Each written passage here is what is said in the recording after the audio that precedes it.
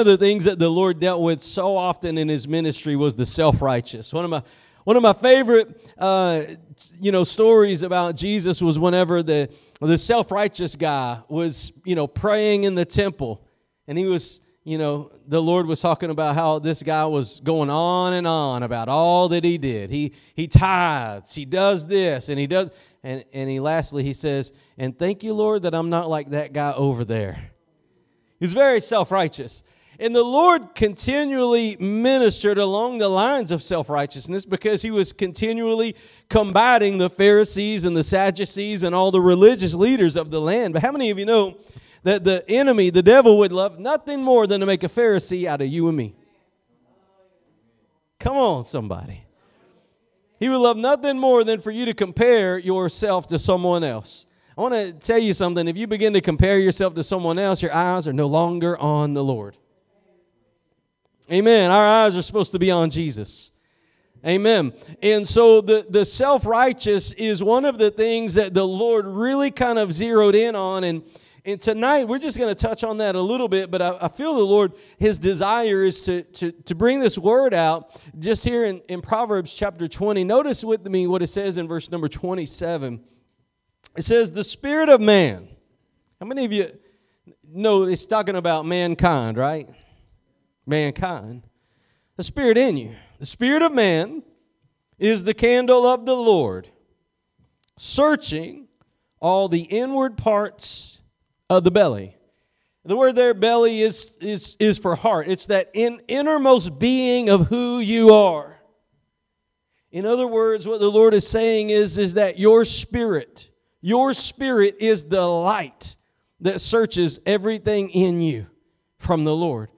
What He means by that is, that there's some people that how many of you know that you're either operating in the spirit of righteousness or the spirit of unrighteousness? You're either operating in the spirit of the Lord or you're operating in your own strength, judging things the way you think things should be. You see, sometimes whenever we're not where we need to be, we can justify our own selves. And if you are judging yourself through your own light, how many of you know you're going to be misled? Well, at least I'm not as bad as Jeffrey Dahmer. Well, at least I'm not as bad as Uncle so-and-so. I may not be all that. I may not be prayed up. I may not be tongue talking. I may not be faith walking. I may not be, righteous living. But at least I'm not like Uncle so-and-so. You see, what you've done is you begin to allow your own light. You begin to allow the light of the natural man to search you. And you've compared yourself to someone else. And you say, you know what? I'm not where I need to be, but I'm not like Uncle so-and-so. You see, and the Lord dealt with this so often, and I think it's amazing how even in the Old Testament the Lord brought this out. It's a dangerous trap that the child of God can get into, is whenever you begin to not live the way you're supposed to live just because you're not as bad as someone else. You see, whenever the Lord searches your heart, it's completely different. How many of you know the Lord's light is pure? The Lord's light is pure. I believe Zacchaeus, when he desired to see Jesus, he climbed up in that tree. I believe that Zacchaeus, he thought he was all right guy. How many of you know sometimes you think you're an all right person? I thought before I really met God, I thought I was all right. I wasn't as bad as other people. I wasn't good, but I wasn't bad. I was all right. I was okay, right? In my own eyes and with my own light, I was okay. I searched myself and I determined I'm not as bad as others. But you see, when God searches you, when the light of God searches you, it's not about a standard comparing to others. It'll compare you to His righteous standard.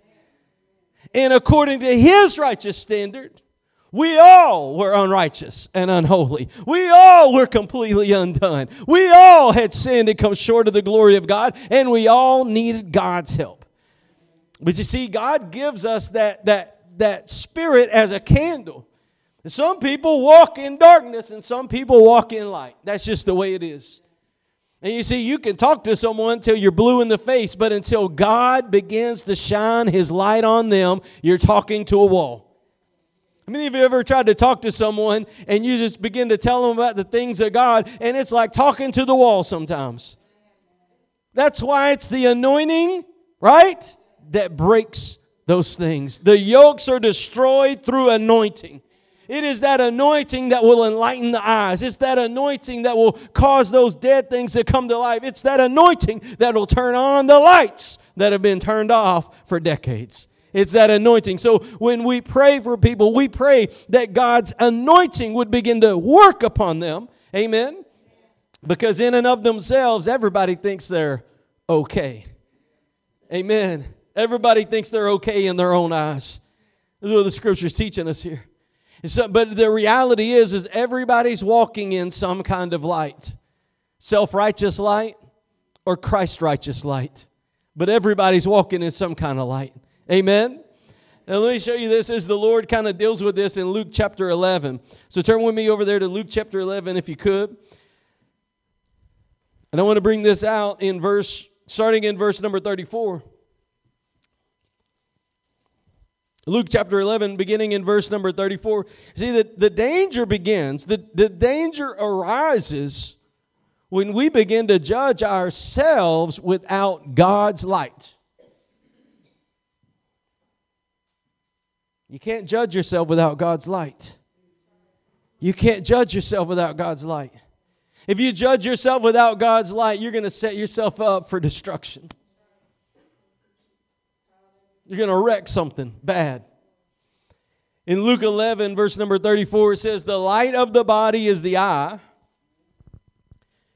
Therefore, when thine eye is single, thy whole body is full of light. But when thine eye is evil, thy body also is full of darkness." Listen to this. "Take heed, therefore, that the light which is in thee be not darkness." How many of you remember those days? When the light in you was darkness. You were operating in darkness. And see, the world today is operating in darkness.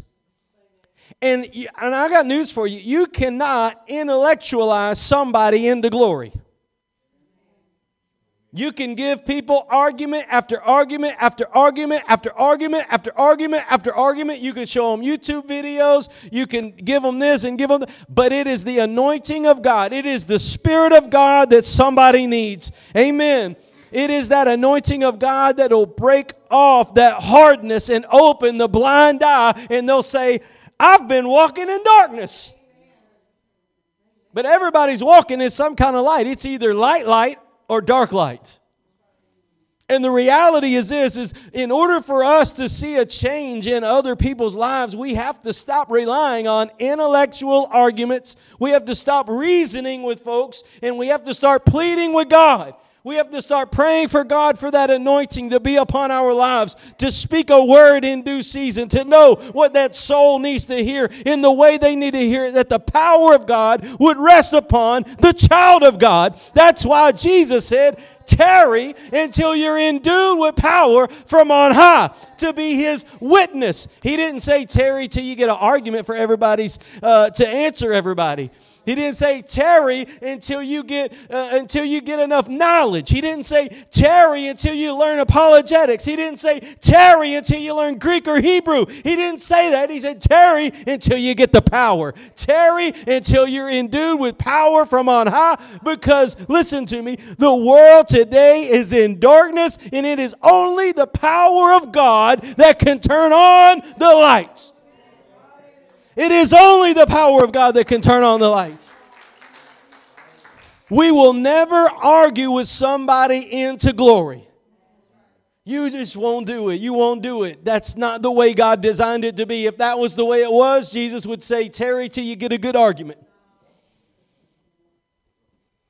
You can't do it. You can't wrestle someone into glory. You can't penalize someone into glory. Well, if you don't come to church with me, I'm going to cut your allowance. If you don't come to church with me, I'm not going to talk to you. If you don't you can't do that. It is the anointing that destroys those yokes. It is the Spirit of God that enlightens the eyes. It is the light of God that these people need. Amen. Nobody argued me into the kingdom of God. It was a touch from glory. It was the hand of God on my heart. It was when I knew God was real. I felt God for the first time. Not when somebody argued with me and gave me plenty of evidence, but when I felt in my soul the hand of God. Somebody spoke the word and I felt the Holy Ghost. And I want to tell you that people today, we as the children of God, we have a work on our hands. We've been given a big task. We live in a godless society. We live in not even just a godless society, but it is getting increasingly hostile to the people of God, to the way of God, and to the truth of God. And if we don't get the power of God in the church again, if we don't get clothed with power from on high, we're going to be talking and arguing with the devil while he's running roughshod over our families, over our homes. God didn't call us to do that. See, people today are walking in some kind of light. It's either light or dark light.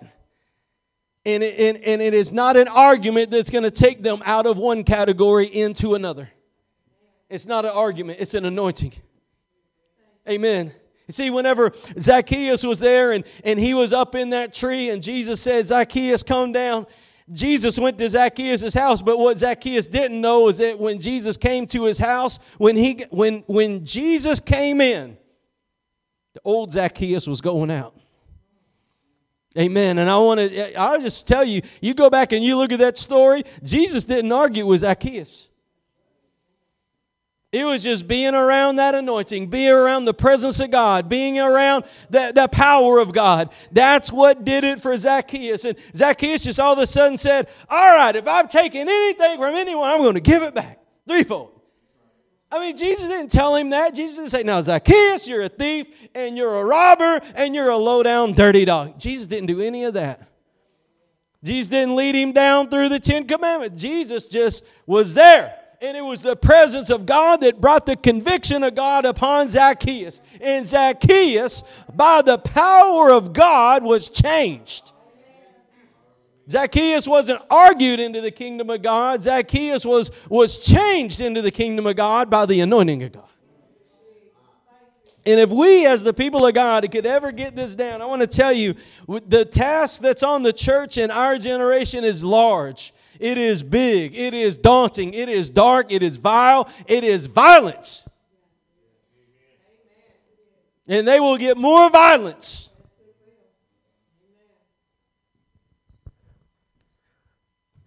But the battle belongs to our God. Every demon, every demonic power is held at bay. Every demonic power is vacant of its strength in the name of Jesus. At the name of Jesus, those demons have to flee. Those demonic powers are broken. Every dark thing must leave. When Jesus' name is called upon, the demons must leave and vacate the place. And I want to tell you that what we need in our generation is people that have big faith. Big arguments are good. Big PhD titles are good. Maybe it's good that you got big things, but what you need is big anointing.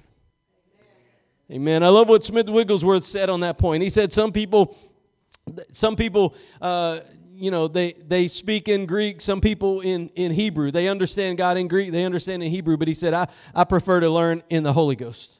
Amen. Some people rely on their intellect. Some people rely on their argument. But God's people rely on anointing. God's people rely on anointing. And I want to tell you, your sons, your daughters, your spouses, your parents, the people around you, what they need is they need that anointing dripping off of your life. They need you to spend time in the prayer closet. They need you to spend time at the feet of Jesus. They need you to spend time in the secret place and shut the door behind you and not tell a soul. They need you to come out of that prayer closet, amen, that you went in one way but you came out a different way. They need to see the power of God on your life. That'll do so much more than an intellectual argument. And I'm not down in intellectual arguments. There's a time and place for these things. But this is not the power of God to change a nation. This is not the power of God to change a family. This is the power of God, anointing. Power. Amen? Jesus said, take heed, therefore, that the light which is in thee be not darkness. If thy whole body, therefore, be full of light, having no part dark, no part dark, having no part dark. Listen to that. What the Lord's not looking for is somebody half and half. One of the things that the Lord said is He told the disciples to tarry. Sometimes you got to tarry doubt out. Sometimes you got to tarry worldliness out. Sometimes you've got to tarry other options out. See, I believe that the Lord had them tarrying for a purpose. It was weeding out some things. You spend enough time before the Lord, other loves leave. Let me tell you, you spend a lot of time watching TV or watching Facebook or watching this, those times of prayer will go diminish down, and your strength and that anointing will diminish down. But if we'll put down the TV remote, if we'll put down our phones and put down this and spend time in His presence, what will happen is you'll see those other loves begin to diminish. Because you can't serve two masters. You can't serve two masters. You are not the one that can circumvent that rule, because Jesus said it. You can't serve two masters. So we cannot expect the power of God to be on our lives if we're not willing to tarry before Him.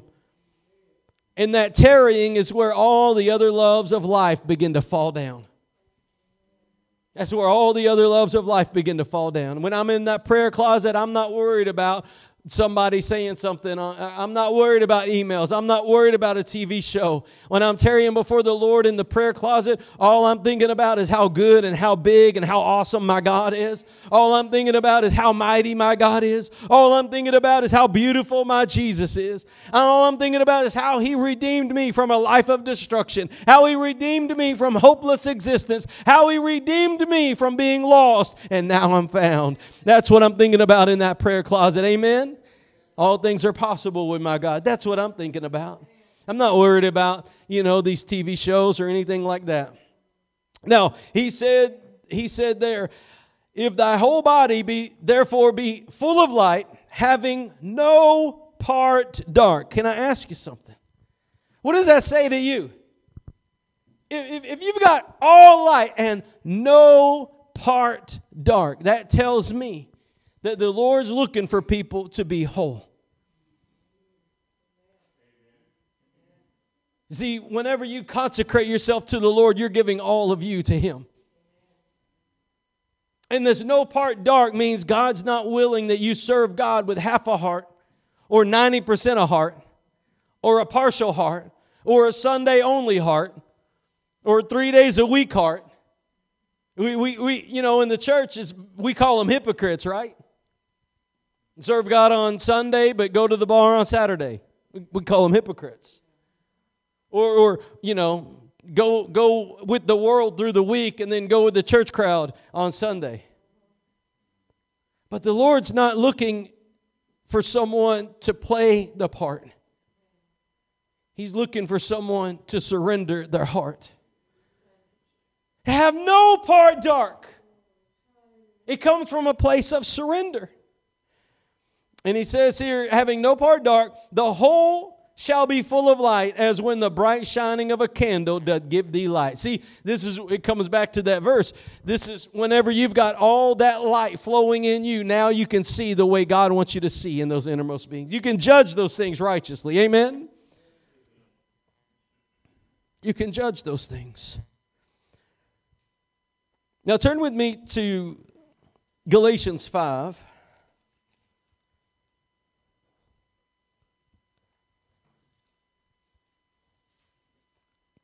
How many of you ever heard that phrase, a little leaven leavens the whole lump? How many of you know that it's true? A little, not a lot. See, the devil wants you to think a lot of leaven will leaven you. Doesn't he? The devil will concede the fact that a lot of leaven will leaven you.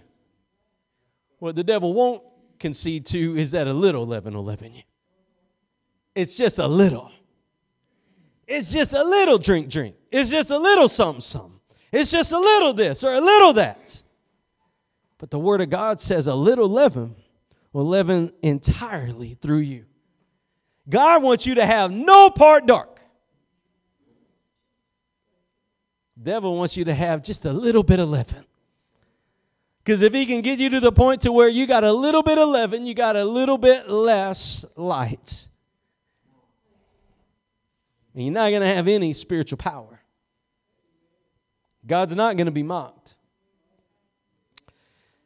In Galatians 5, I want to begin in verse 4, but I'm going to get to this part where it says that a little leaven leavens a whole lump, but I want you to see that a lot of this is about self-justification. As we go through this, I want you to see just a lot of it is about self-justification. And you're going to have to make a determination in your own life, just like I do, that I've determined not to justify myself before God. I am not who I am because of what I've done. I am not standing here right now because of anything I've done. The work is of God. The power is of God. The grace is from God. That anointing's from God. All I've done is say yes along the way. The work's been all Him. And I know you can testify the same way in your own life. Anytime God's moved in your life, it's just because you said yes to Jesus.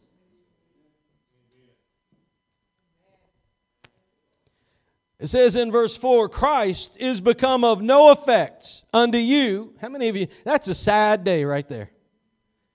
If Christ was no effect in your life, do you know people that Christ is of no effect in? It says, Christ is become of no effect unto you, whosoever of you are justified by the law, you are fallen from grace. The law is what people I haven't murdered anyone. I haven't, done this and I haven't done that. The law is something that you do. Well, I pay my tithes. I do this and I do that. He said Christ has become no effect if you justify yourself because of law. If you could sit there and you can tell someone that you are made right because of what you've done, you've kept part of the law, or you haven't done this thing wrong, you're not right with God. See, when you get saved, you don't come to the cross and you say, now, Lord, I have tithed, I have served, I have helped, I have done this, and I have done that. Now save me. When you come to Jesus, you got to come like that thief on the cross. Lord, that thief on the cross, he couldn't take communion, could he? He couldn't get baptized, could he? He couldn't go nowhere and do nothing, could he? He was hanging there on that cross and all he needed was help from God. Nothing in my hands I bring, simply to the cross I cling. That man was on that cross and he was pleading with Jesus, remember me, remember me, remember me. That's how you get saved. That's how you get to the Lord.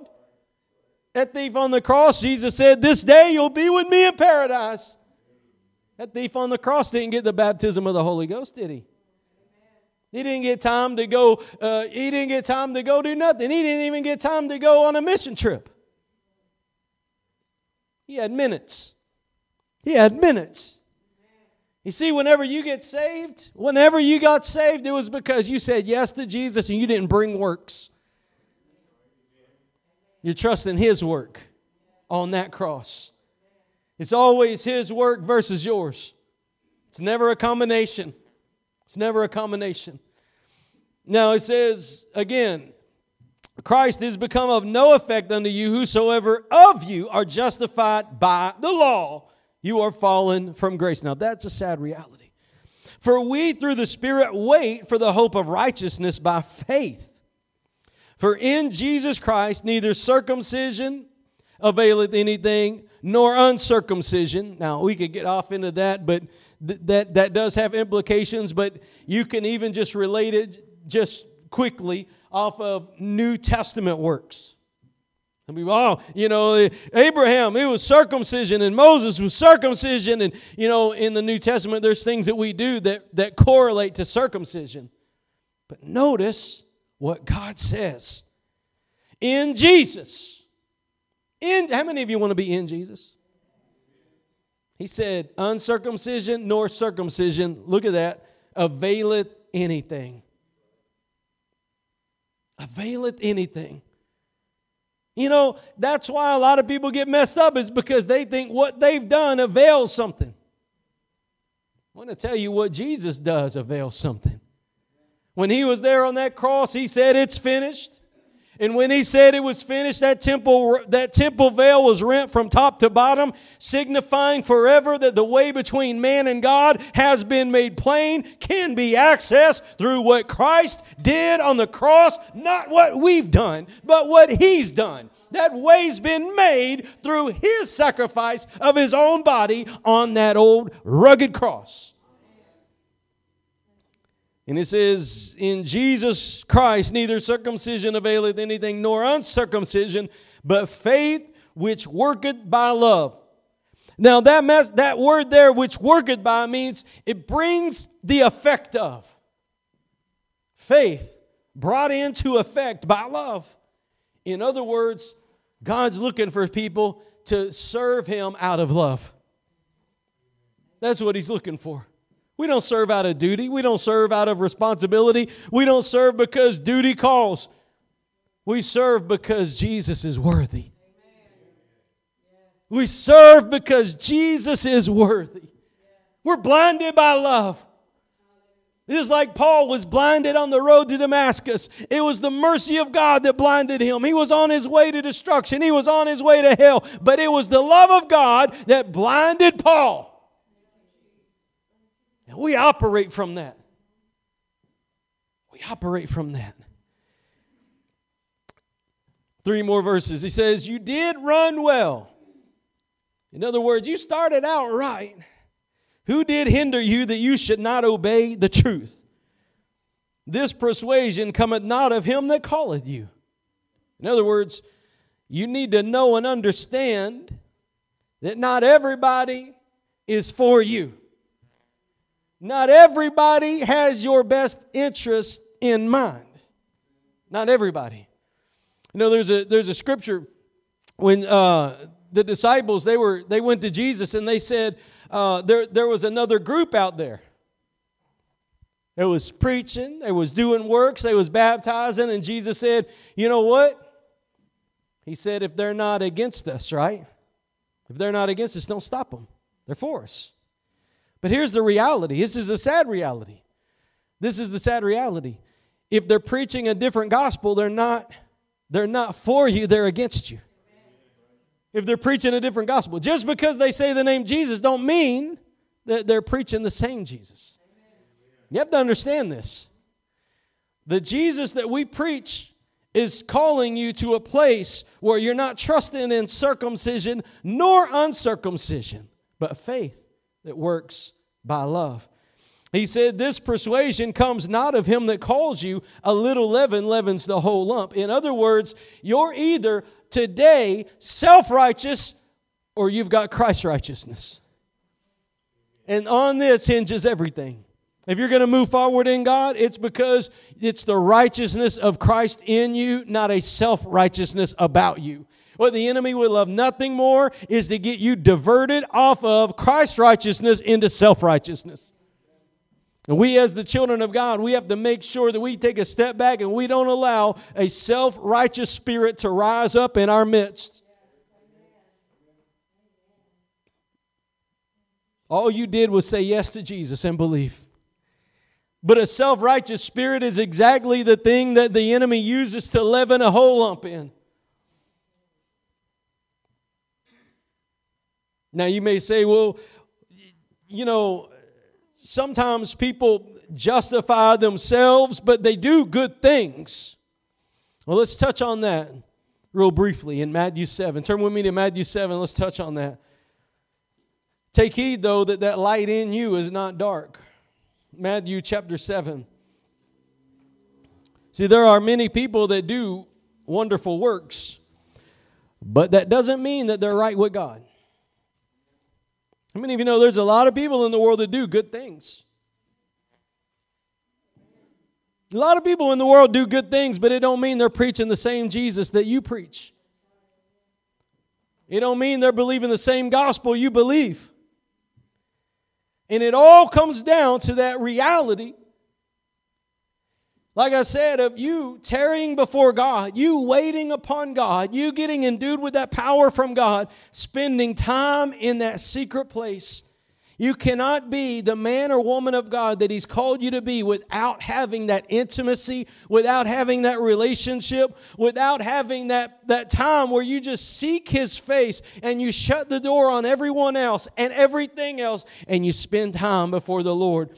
I always go back to Mary and Martha because it represents this that I'm talking about so well. Mary was waiting upon the Lord, was seeking His face, was tarrying before Him, was hanging on His every word, was just glad to be in His presence. But Martha could care less about the presence because work had to be done. You know, I read an old minister one time and he said, you know, and it's that way in our house. How sad would it be? How sad would it be if every time I came home, right, my kids didn't want to be around me. They would go shut themselves in their room. And they would, you know, do whatever they do. We don't allow them to have TVs in their room. They're going there and watch TV or whatever. But you know, what if the only time they ever came out of their room and came to see Dad was when they needed something? How would you feel? You would say, this relationship's not the way it's supposed to be. Wouldn't you? They don't love me. They love what I can give them. Maybe I need to stop giving them stuff. This is how a natural mind works. How much more God? How much more God? You see, God's looking for those Marys that'll just love to be in His presence. Those ones that are just God lovers, God chasers. Those ones who have a heart for Him. They just want to sit in His presence, just sit at His feet. That's where I find who I am. That's where things begin to make sense.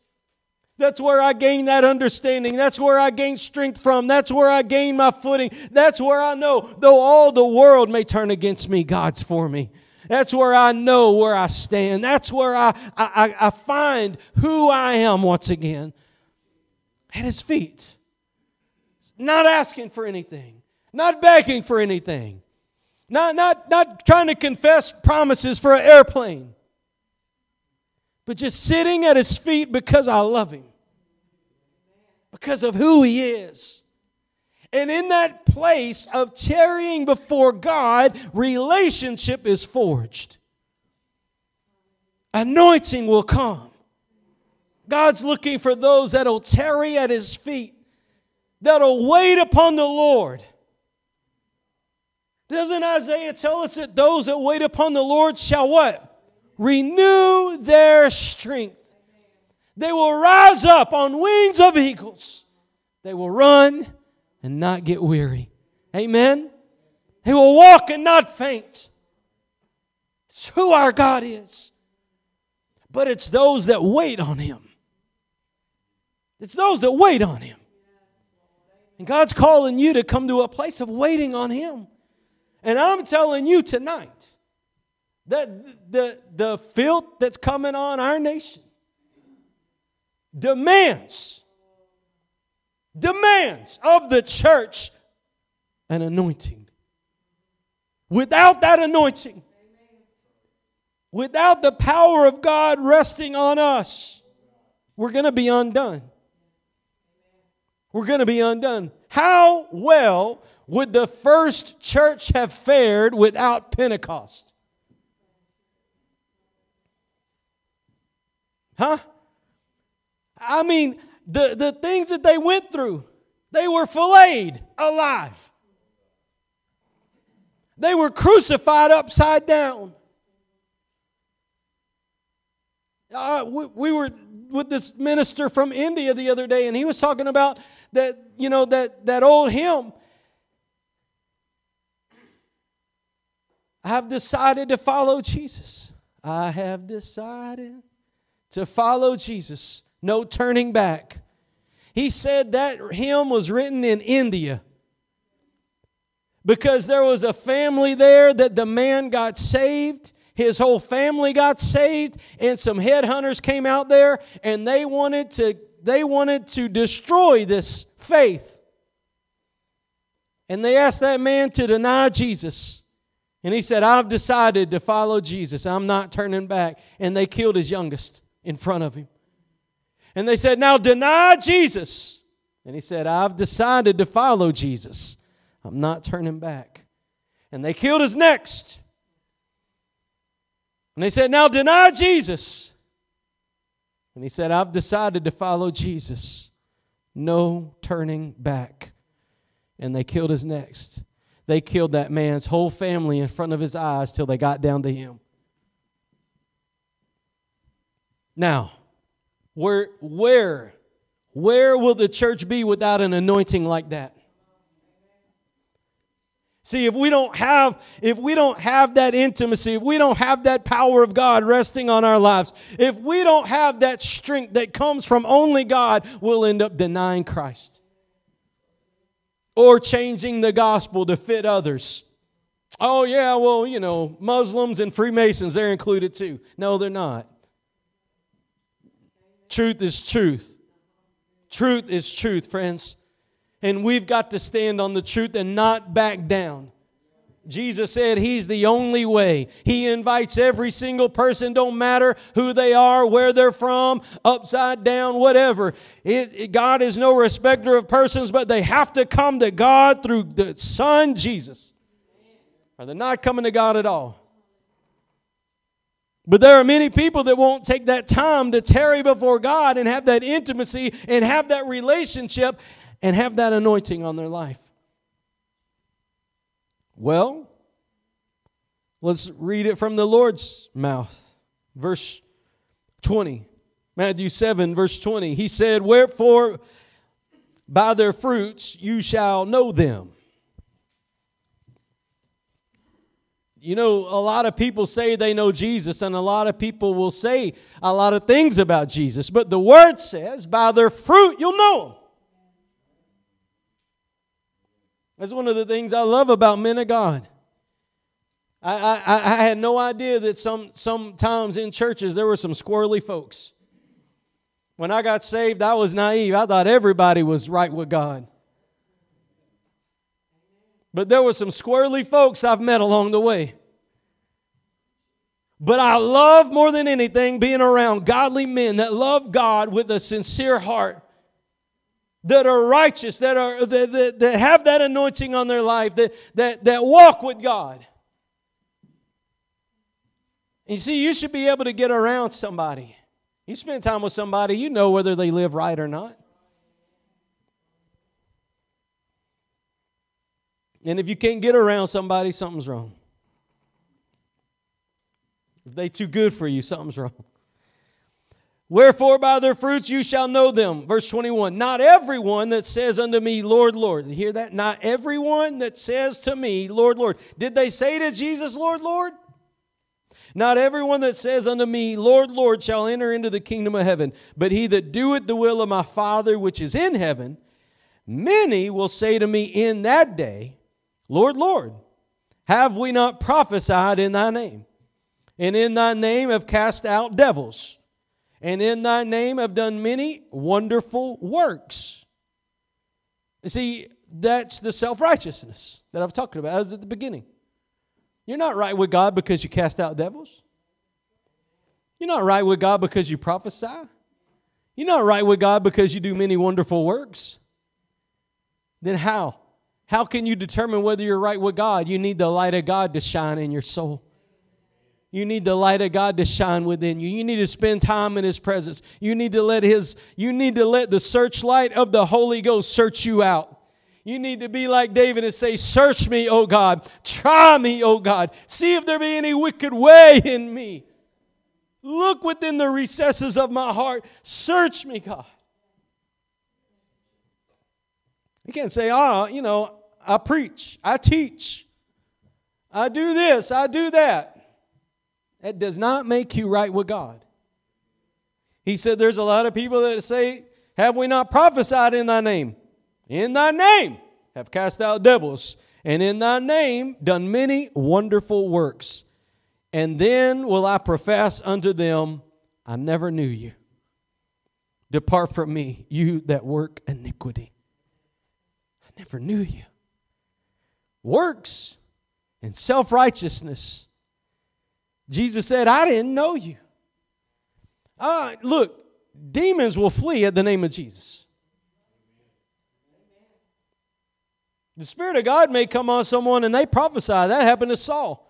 He was wicked and running after David to kill him, and the Spirit of God came on him and he prophesied. I mean, if the Spirit of God comes, the Spirit of God's going to move. But that didn't make Saul right with God. It didn't make Saul right with God. So you can't say somebody's right with God just because they prophesy, just because they cast out devils, or just because they do works. We had a 3-hour worship service. Great. But do you know Him? Do you know Him? Do you know Him? Can you shut the door and not have any worship music? Come on now. Do you have to have the lights, camera, and action? Do you have to have, all of the stuff, all of the tapestries of our generation? Jesus told them, depart from me. He said they worked iniquity because they didn't know Jesus. Everything begins and ends with that reality.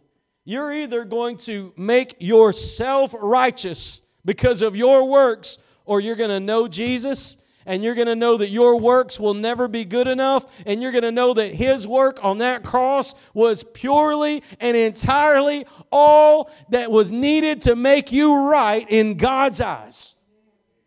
That and that alone. And upon that hinges eternity for you. Upon that hinges eternity for you. Whether you're self-righteous or whether you've got Christ's righteousness. And I want to tell you today, God's calling us to a place to where we allow the Spirit of God to search us. Look, if you want to hang on to self-righteousness, the Lord, that light in you will be dark. It will. You'll claim it, but it'll be a dark light in you. So Jesus said, take heed that that light in you is not dark. The only way that you can determine that is to come to Jesus and let Him cleanse you. Come to Jesus and let Him remove every arm of the flesh. Let Him remove every crutch of the flesh. Let Him remove everything that you're holding on to that's not Jesus. Amen. Let Him put His finger on those things, whatever they may be. As Paul said to the Galatian church, he said, you did run well. Who hindered you? Just because you started out right don't mean you're going to end up right, folks. That's why Paul wrote the letter to the Galatian church. They started out right, but somewhere along the way, they added a crutch because they weren't right in their soul with God, and they began to justify themselves through their works. And God loves you and me so much that He wants that pure light to search us out so that we're not holding on to the crutch of self-righteousness, but we're leaning fully and entirely on Christ's righteousness. This evening, I want to give you an opportunity to respond to the Lord and ask the Lord to search you. Remember, a little leaven leavens the whole lump. The devil, like I said earlier, the devil wants you to think that it's a lot of leaven that leavens the whole lump. Right? It's a lot of leaven. But God said a little leaven, leaven it. A little deviation. You get 1 degree off when you're walking in the woods, you're going to get lost. You walk for miles and miles. When you're 1 degree off, you're going to be lost as a duck. Tonight, as we come to a close, I want to ask you to just ask the Lord to search you and ask the Lord if you've tarried fully and if you've been endued fully, because the battles that you face, now I don't know what tomorrow holds, but I know that you got the same devil after you that I do. And I can't whoop the devil with what I've done. It's only the anointing of God. It's only the power of God. It's only surrender, full surrender to God that can back him off. Amen? Amen. Lord, we ask tonight that you would do a work in us. Lord, we ask tonight for the searchlight of the Holy Ghost. Lord, if there be anything in us that's leaven, any self-righteousness, anything that is not right in your eyes, Lord, we pray tonight, Lord, that you would show us that you would help us, Lord, to get into a place of full surrender to you, full consecration, that we be fully endued with power for the battle over our soul. Lord, I pray tonight, God, not only over this full consecration, but I pray, Lord, just through the preaching of the Word, if there's another issue going on in our lives that we need to surrender to you. Maybe it's the care of the soul of another one. Maybe it's worry or fear or doubt. Maybe something to do with our future. But Lord, I thank you that you told us in the Word that we can cast our cares on you because you care for us. Tonight, if you want to respond to this message, or if you just want to come throw a care upon the Lord, I want to invite you to come to the altar because He cares for you. He's inviting you to come to that altar and just roll your cares, roll your burdens over upon Him tonight, and let Him minister to you in that anointing. In Jesus' name.